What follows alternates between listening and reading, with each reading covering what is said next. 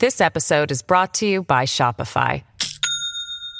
Do you have a point of sale system you can trust, or is it a real POS? You need Shopify for retail. From accepting payments to managing inventory, Shopify POS has everything you need to sell in person. Go to shopify.com/system, all lowercase, to take your retail business to the next level today. That's shopify.com/system. Hello, everybody. This is Marshall Poe. I'm the editor of the New Books Network. NBN listeners like to read books and buy them. So we thought we'd tell you that right now, our friends at Princeton University Press are having a remarkable site-wide sale. You can get 50% off books, including ebooks and audiobooks, with the code 50, F-I-F-T-Y, at checkout until May 31. You can save some real money on Princeton University Press books. I encourage you to go there and check it out. Welcome to the New Books Network. Welcome to New Books in European Studies. I'm Tim Jones, and in the first of three podcasts leading up to the Dutch election on March the 17th, I'm joined today by Tom Louwerse, co-author with Rudy Anderweg and Galen Irwin of the fifth edition of The Governance and Politics of the Netherlands, published in August 2020 by Red Globe Press. Tom Louwerse is Associate Professor in Political Science at Leiden University. For his PhD, also at Leiden and supervised by Rudy Anderweg, he researched the mandates of Dutch and British political parties. From 2013 to 15, he was an assistant professor at Trinity College Dublin, and in 2015 received the Emerging Scholars Award from the American Political Science Association. Tom, welcome to the podcast. Thank you very much for having me. Let's begin by talking about what this book is and who it's for. It's the fifth edition and the first one that you've worked on. Can you tell us more about the history of the book and how you came to be involved? Yes, this is a quite long-running book, because even before the first edition, there was a predecessor published under a slightly different title. So my co-authors even say it's even the sixth edition. And it's really a book that aims to be relevant for both students in politics, in Dutch politics, but also comparatively, as well as trying to provide an introduction to Dutch politics for a broader audience of other scholars, but also, I think, of the general audience, which is sometimes a bit tricky to appeal to those different audiences.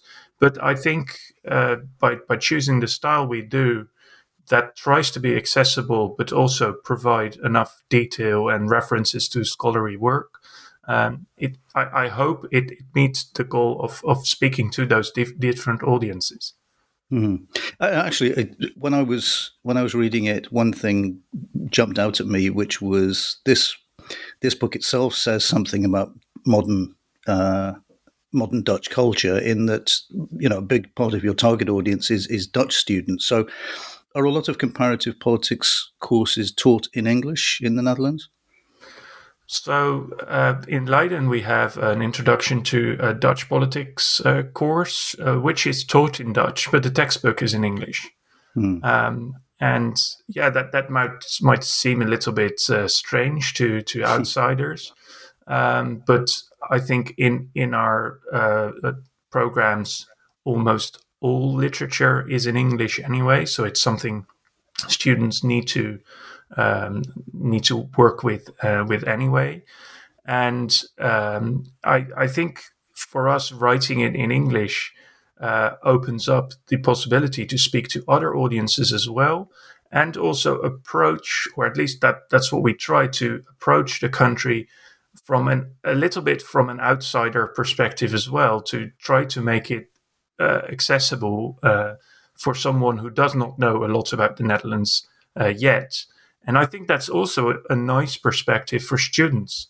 When I was a first-year student in Leiden, and I worked with the very early predecessor of this book myself, I found that rather refreshing to really look at the Dutch case a little bit from the outside in, instead of from the inside out. And I think that is also helpful for students.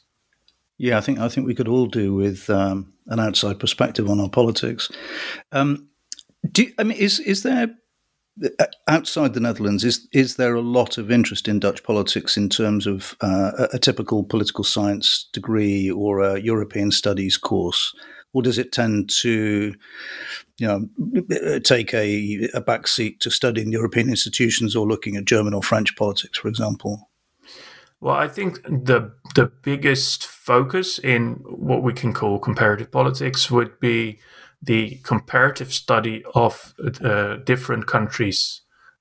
So in that comparative study, the Netherlands would feature as a case, sometimes one of two cases, sometimes one of all European countries, or one of all OECD nations, and sometimes as a case study to learn something about a phenomenon that is particularly clear in the Dutch case. And a lot of my own scholarly work is also in that area. So I study questions about legislative politics, for example, that I think are of general interest, are not just limited to case-specific Dutch politics knowledge, but which we argue then in our articles are particularly relevant to be studied within the Dutch case.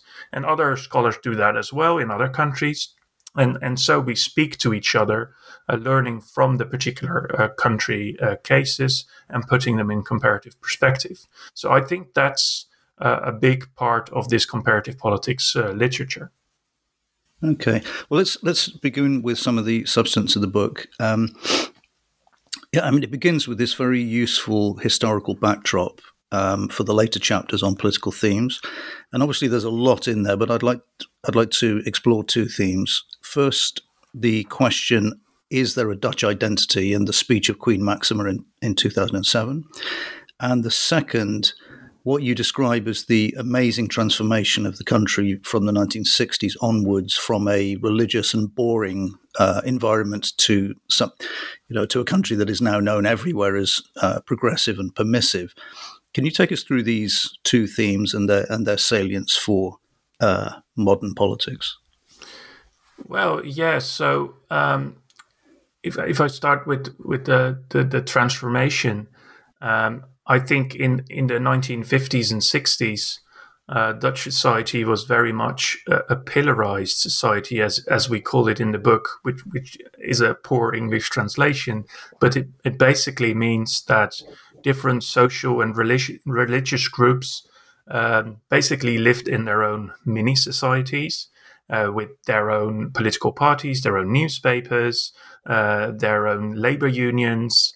Of course, their own churches as well, but also all kinds of organizations were of a particular religious flavor or a socialist flavor in case of the Social Democrats. So people really, to a large extent, lived within those pillars, as we call it, especially the Catholic pillar was very strong. And also the other pillars, the other Protestant pillars were quite strong, and the social democratic ones as well.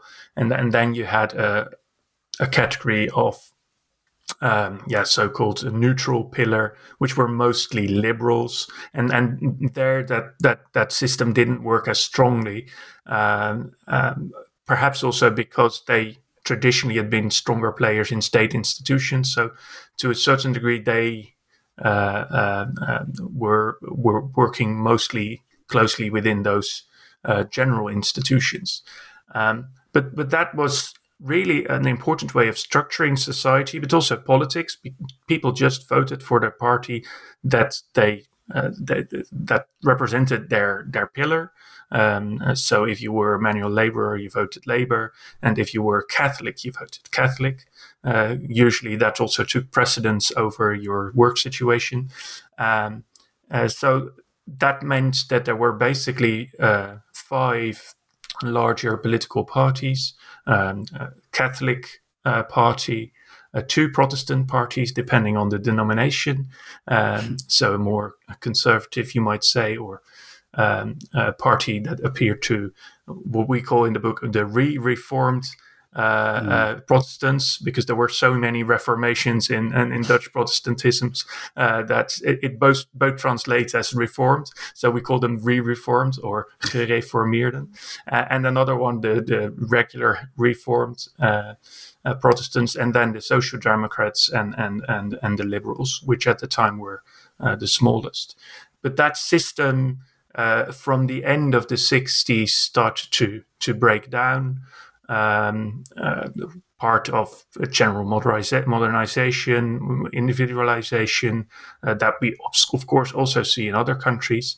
But in the Dutch context, that meant that people's connection to those pillars and to those parties connected to those pillars were gradually diminishing, especially for younger generations, and they started more and more just to vote for one party at one election and maybe another party at another election, and this strong connection between pillar and politics started to gradually decline, and those newer and younger voters also took different positions on some of the, for example, medical ethical issues, and issues in terms of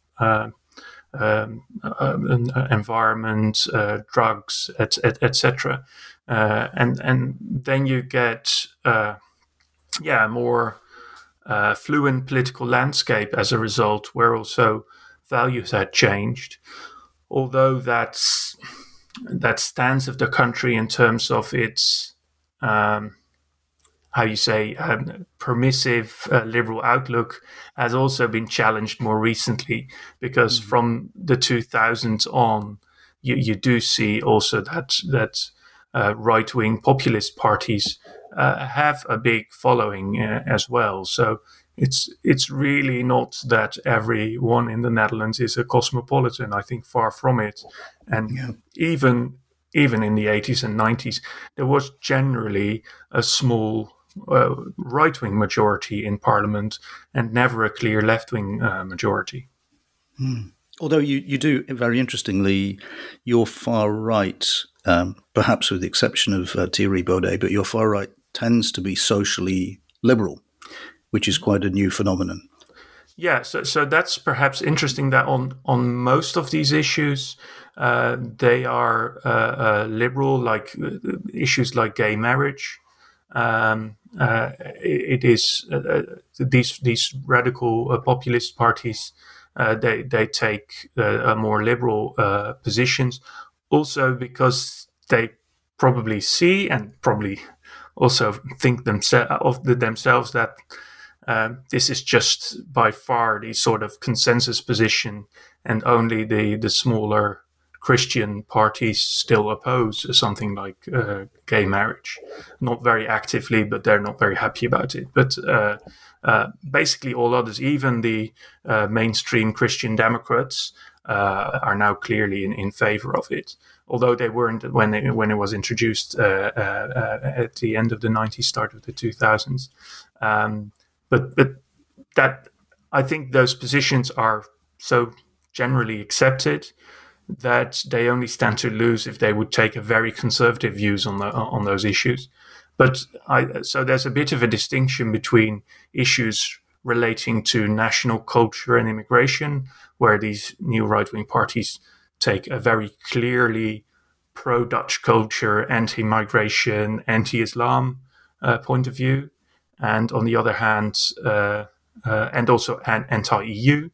But when it comes to those more ethical issues like gay marriage, and to a certain extent also abortion, they're not super progressive on it, but they're not against this in major ways either. They take a more moderate or progressive outlook. But that brings us back to the first part of the question, which was about Dutch identity and this speech by Queen Maxima before she was queen. That does seem to have taken on a really key importance in Dutch politics today.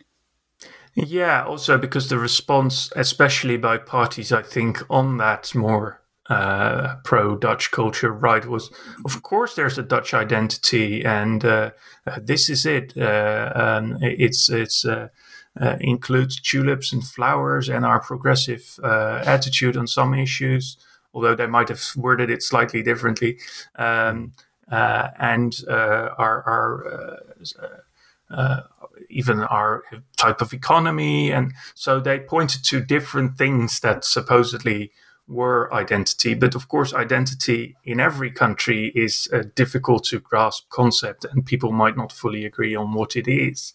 And there are always exceptions to it.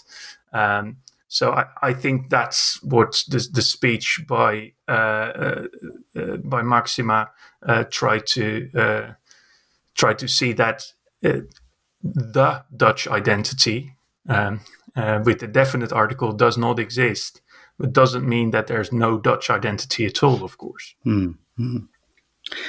Yeah, it's interesting. Also, you mentioned that multiculturalism became the new cleavage in this consociational democracy. Can you take us through how the minority populations came to the Netherlands, and also this point that you make in the book that Islam has never become big enough to be able to form its own pillar? I was quite intrigued by that, the idea that you have to reach a sort of critical mass in order to qualify for being a Dutch pillar. Can you take us through those 2 points? Yeah, well, so there were different waves of guest laborers entering the country, mostly in the 60s and 70s, and then especially in the 70s. Then it was guest laborers, as they were called at the time, so work migrants from Morocco and Turkey mainly. And those are still the two biggest ethnic minority groups in the Netherlands at the moment. And at the time, it was thought that they would fill temporary jobs and then return. I don't know if every migrant also thought that themselves, but at first, most of the men came over to do the work, and their families stayed behind. But at some point, it also when it became clear that this was not a 1 year or 2 year thing, or even a 5 year thing, they also brought over their families, of course, to be here together as a family, and then it became clear that they were going to be part of Dutch society, and I think for a relatively long time that was seen as perhaps it was seen as, well, that's just the situation it is, and that's absolutely fine, and we just should accept it, and perhaps also ignoring problems associated with that, especially in local neighborhoods, and also perceived problems by the Dutch population who lived in those neighborhoods and saw the character of the neighborhoods change, of course, when different people with different cultural habits come to live there, especially in larger numbers. That might change how your neighborhood looks like and how it functions, and the social realities in the neighborhoods. And maybe that for a relatively long time, that was remained relatively unrecognized in Dutch politics. In the 90s, there was a little bit more discussion about asylum seekers and how open we should be to them and to migrants in general, although the main immigration of work laborers had already stopped by then. Of course, there was still migration taking place for people who got their spouses in Morocco and Turkey. So there were still new migrants coming from those countries, because for a long time that was the dominant way of marriage, to find a partner back in the country that your parents originally came from, or you yourself originally came from. So in in the 90s, there came a bit more discussion. Also, the Liberal Parliamentary Party leader, Frits Bolkestein, raised this issue and also gained some popularity from it. But this remained relatively undiscussed. So it was not too big an issue. And of course, the 90s economically went very well. So in those terms, the then government was relatively popular.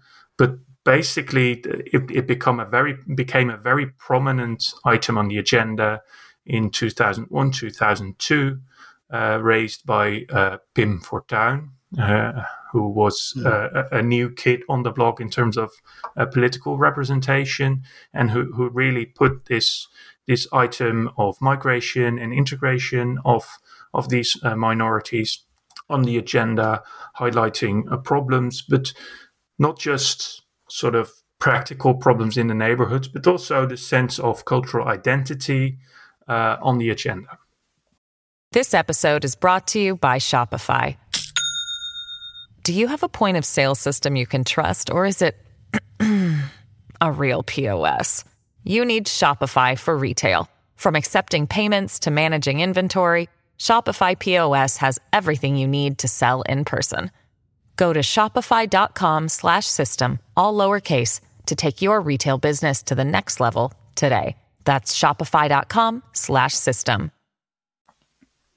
Yeah, what I found interesting since 2002, since what you called the long year of 2002, is how the far right in the Netherlands has significantly grown, but it doesn't ever seem to grow beyond that maximum 30 seats that it can win in the lower house between the various parties. And that seems to mirror what has happened in the past when you describe in the book the largest majority ever won. I don't have it in front of me. Oh, yeah. The largest majority ever won was the Christian Democrats in 1989 with 35%.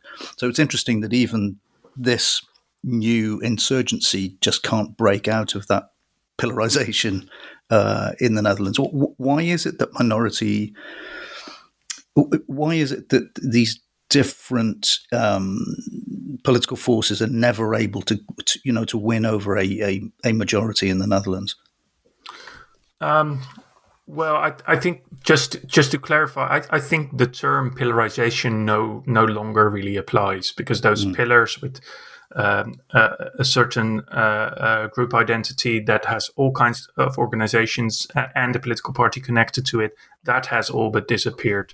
Maybe you can still say for a very small Orthodox Protestant party, the politically reformed party, that this still exists to a certain degree.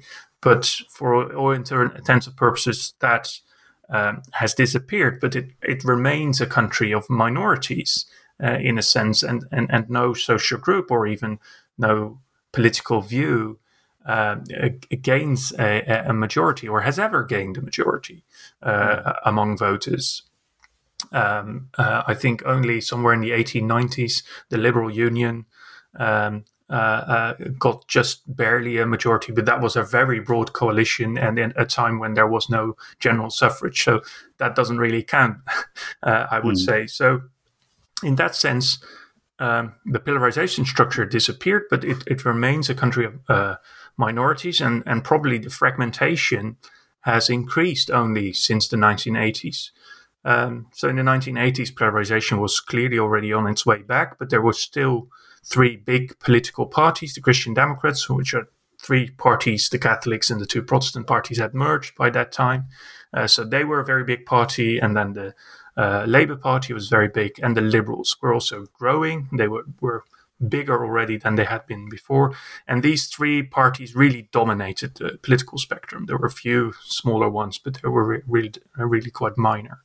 But really that has changed in the last 30 years, where you see further fragmentation due to voters making a more deliberate choice at each election, saying, well, they might say, well, I'm a center-right voter. Which party am I going to vote for this time? Would it be the Christian Democrats? Would it be the Liberals? Might it be another smaller party? Or might I even consider one of the populist challengers? So every voter, as we call it in the book, has a sort of choice set of parties they consider. Of course, that choice set might change also, but generally people think of certain parties that are acceptable to them and others that they don't really think about. But for every election, they might choose a different party within that choice set.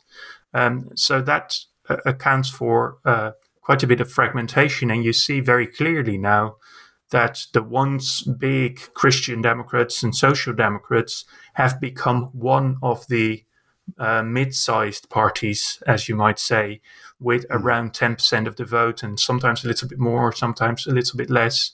But they're not, at least not consistently bigger than other parties in that group. The only party that managed to be a little bit bigger in the last decades or so is the Liberal Party. And in a sense, it's escaped the decline, at least for now, of the Christian and Social Democrats. Perhaps also because it was never as strongly linked to the polarization structure, and its target group, which you might say middle class voters, has actually grown.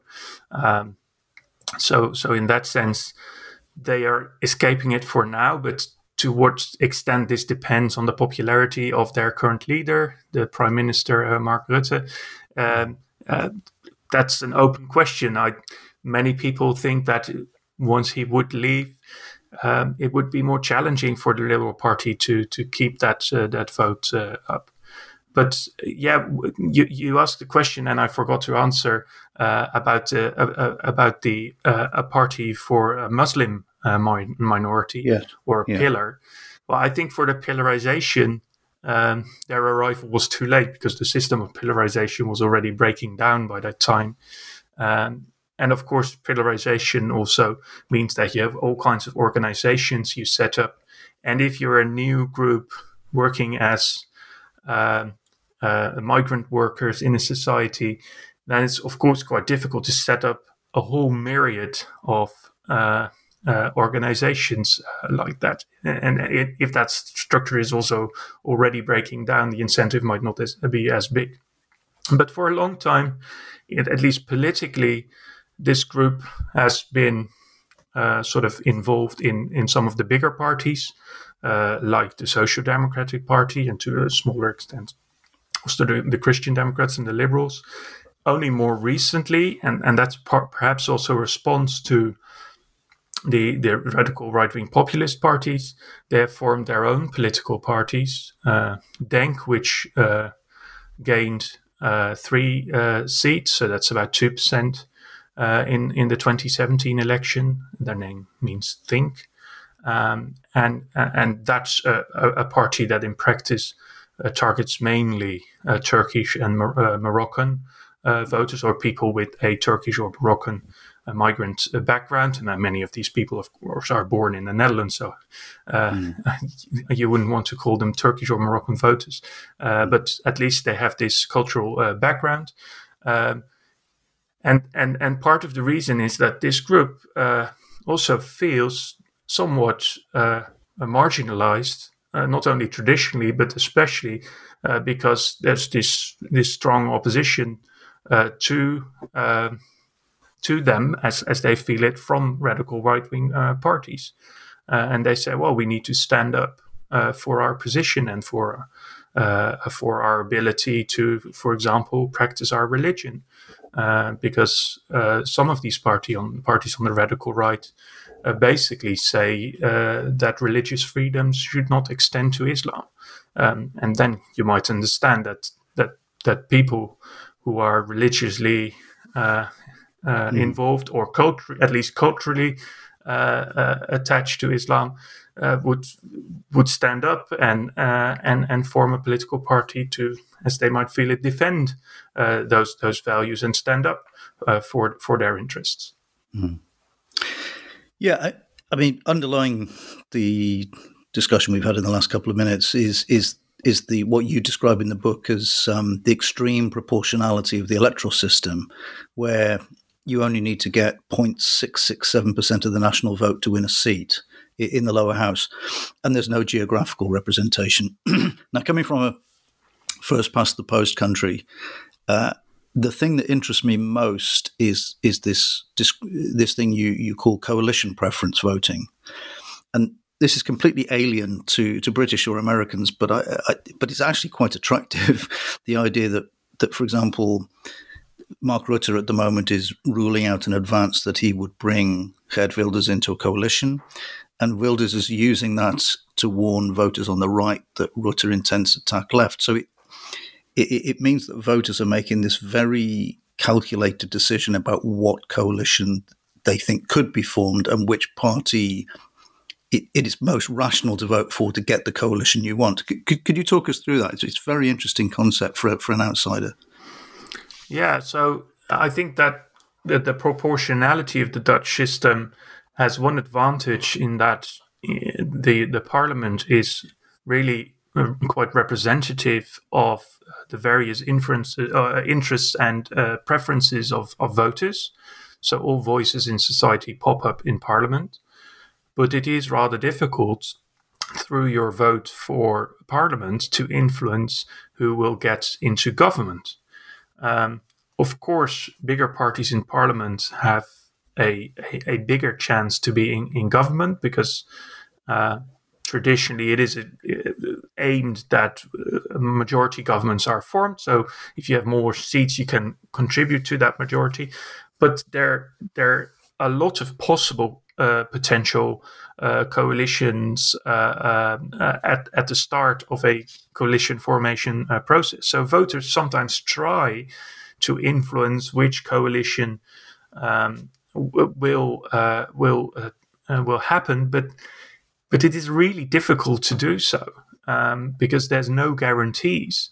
Of course, if one party says before the elections we're never going to go into coalition with this other party, then the chances of them doing that after all is going to be very small. But those sort of exclusions do not happen that often, and in recent times they haven't been mostly seen towards the radical right, although the radical right, I think, also excludes some left-wing parties themselves. But the left-wing parties in question also exclude the radical right, so that's a sort of mutual exclusion. But most of the parties which are sort of ranging from the center-left to the center-right do not exclude each other, also because it might be necessary to form a government, they feel, after the election. Because if the parties on the radical right in total gets about 30 out of 150 seats, you only have 120 seats left to form a majority government, basically. So the options are shrinking, and then sometimes some parties think it's relatively difficult to, for example, include the Socialist Party because they have quite outspoken ideas about the economy and state intervention. So especially for the more right-wing parties, that seems a less likely scenario. So in that sense, the options are limiting, and they don't want to really exclude too many parties before the election. But yeah, it's a difficult game, and there's no clear link between the election outcome and which party gets in government. It is, of course, a constraint because if you win no seats, you don't get into government, and the more seats you win, the more it helps you. But there's no guarantee, and you often see that the second party in terms of seats does not get into government because then that might, in some cases there was the Labour Party, and then the biggest party was the Liberal Party, and they formed a coalition more on the right. So there's no guarantees, and that's quite different from a country with first past the post, where, of course, these parliamentary majorities are partially created. I mean, the biggest party in the UK election usually does not win a majority of votes if you look at the national vote. But because of this winner-takes-all system in small districts of one MP elected in each district, that produces usually, at least, an outcome where one party has a majority. So that does not happen in the Dutch case, and there's always coalitions to be built. You can say that it is a weak link between those election outcomes and the outcome of the formation, much weaker than in systems like the UK. The advantage is that the parties that are in government then usually do represent a majority of the voters and not just a majority of legislators. Yes, I mean, I'm certainly not criticizing it. And I do wonder whether... do you think Dutch people are pretty content with this fragmentation in the sense that, for the reason you just gave, that you essentially end up with a government that represents a majority, even though you've got a lot of fragmentation? Or do you think that over time there's the possibility that broader new parties will be created? For example, I quite often get the impression that what Mark Rutte would like, if he could have it, would be a complete unification of liberal forces, including D66, including the right of the PVDA, and then allowing a sort of right rump to create itself. Do you think that's a possibility? And would it be something that Dutch people would want, or are they kind of happy with the system they have? Well, I mean, I think like almost everywhere, opinions are divided. I mean, there's a group, and especially radical right-wing populist supporters are mostly really not very happy with the political system, like they are in other countries. And sometimes they say, well, all the mainstream parties are basically very similar, and whether you vote for the Green Party or the Liberal Party, you get the same results. That's their view. I don't think this is entirely true, but they are disappointed with the way democracy works in the Netherlands. But I think the largest majority is relatively happy with democracy. And when you ask them, well, fewer parties, then most people say, yeah, fewer parties might be a good idea, because at the last election, 13 parties won seats. It might even be more parties this time. That's a lot of fragmentation. And then sometimes people suggest, well, maybe there could be a threshold, like they have in Germany, for winning seats. Although that does not really change the nature of, or change the problem of fragmentation in the Netherlands, it seems, because the problem is not so much that there are a lot of very small parties. And even if you have got 5 parties that have got 1 seat, that's not the main complication in government formation. The main complication is that you have so many mid-sized parties of around 10%. And if you have a lot of those parties, you need 4 or 5 of them to win a parliamentary majority. And really addressing that problem, then a threshold does not really help you. One of my colleagues from the University of Amsterdam, he's calculated it for the 2017 elections. And really, to make coalition formation easier in that respect, you need a threshold of about 10%, which is incredibly high. And that I think Turkey has such a threshold, which we certainly at the moment might not seen as a beacon of democracy. And I think even people who are in favor of threshold would never say that it should be so high. There might be mergers of parties happening at some time. There's more and more talk about, especially on the left, the Green Party and the Labour Party are, in terms of policy positions, quite close. There's somewhat different emphasis on issues. For example, the Green Party, unsurprisingly, puts the environment very high on the agenda, a little bit higher, I think, than the Labour Party. But there's a lot of talk about it. But then party members sometimes are hesitant, and often you hear, there parties. These parties, they can merge, no problem. But that's usually not the parties that people vote for themselves. So it's others in the distance. They all seem very similar, and they should just merge.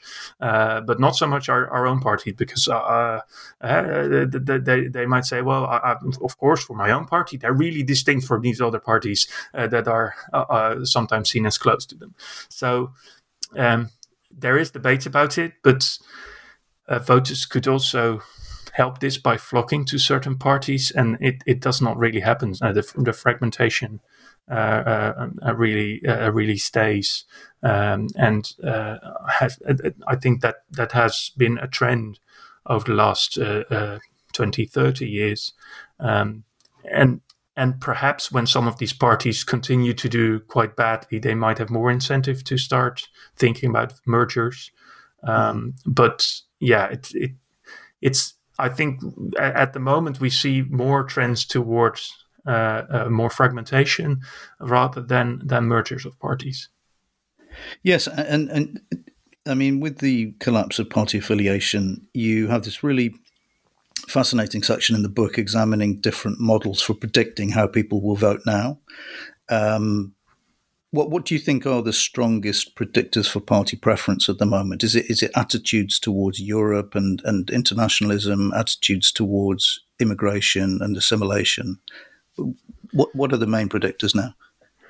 Well, as other political scientists have observed, this cultural dimension, so in terms of migration and integration of minorities, has become more and more important.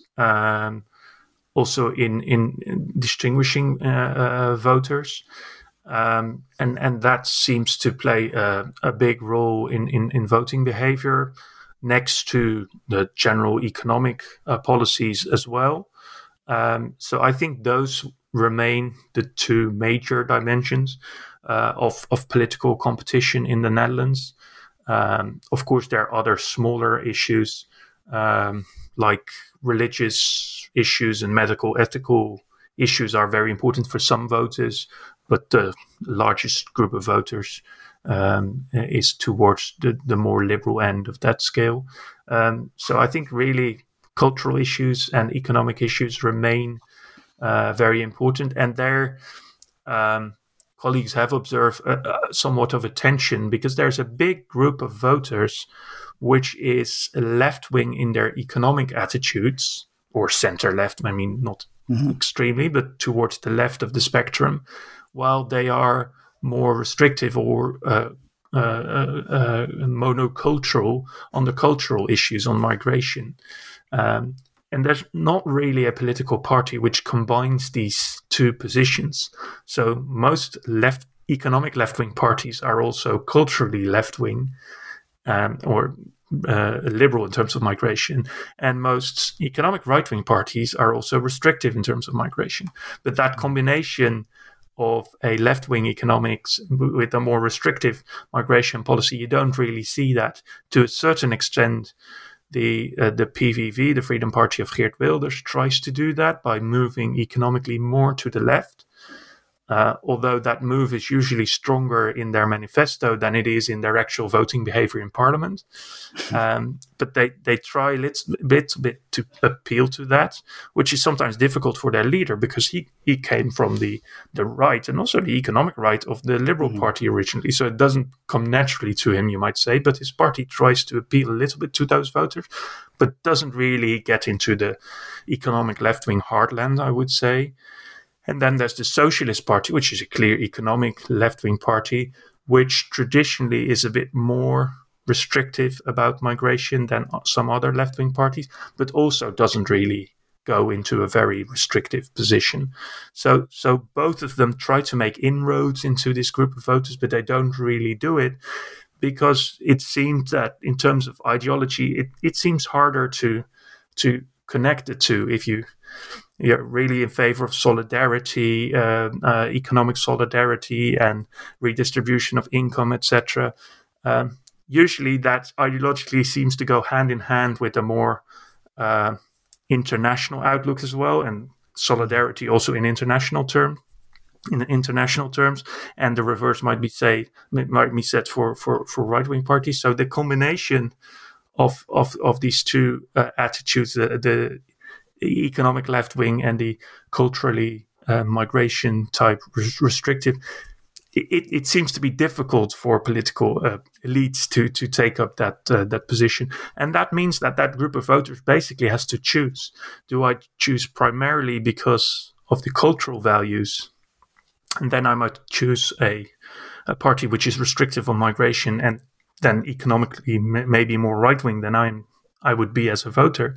Or would I think economic issues are more important and then choose a party which might be more liberal on the migration dimension? Yeah. Well, to close the conversation, I'd like to ask you to recommend a book, any book for listeners to the podcast.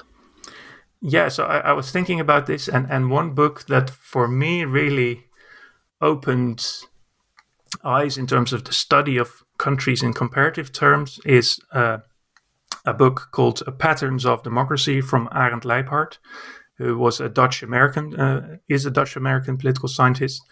He wrote the first edition at the end of the 1990s, but there was an update early in the 2010s.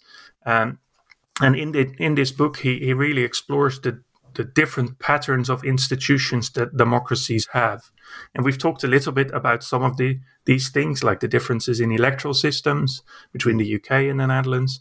But there's also differences in terms of being a federation or a more centralized country. And the way he analyzes that, I think, is very accessible. One fellow student said it when we read it as students. One of my fellow students, "Oh, you can read this to your child at bedtime." So, well, that's perhaps a slight exaggeration, but I think it's really very accessible and really tries to get at this point in a very clear way. So, for me, that was a really interesting book to read. Okay, thank you. Today I've been talking to Tom Louwerse about The Governance and Politics of the Netherlands, published in 2020 by Red Globe Press. Tom, thanks again for coming on. Thank you very much for having me.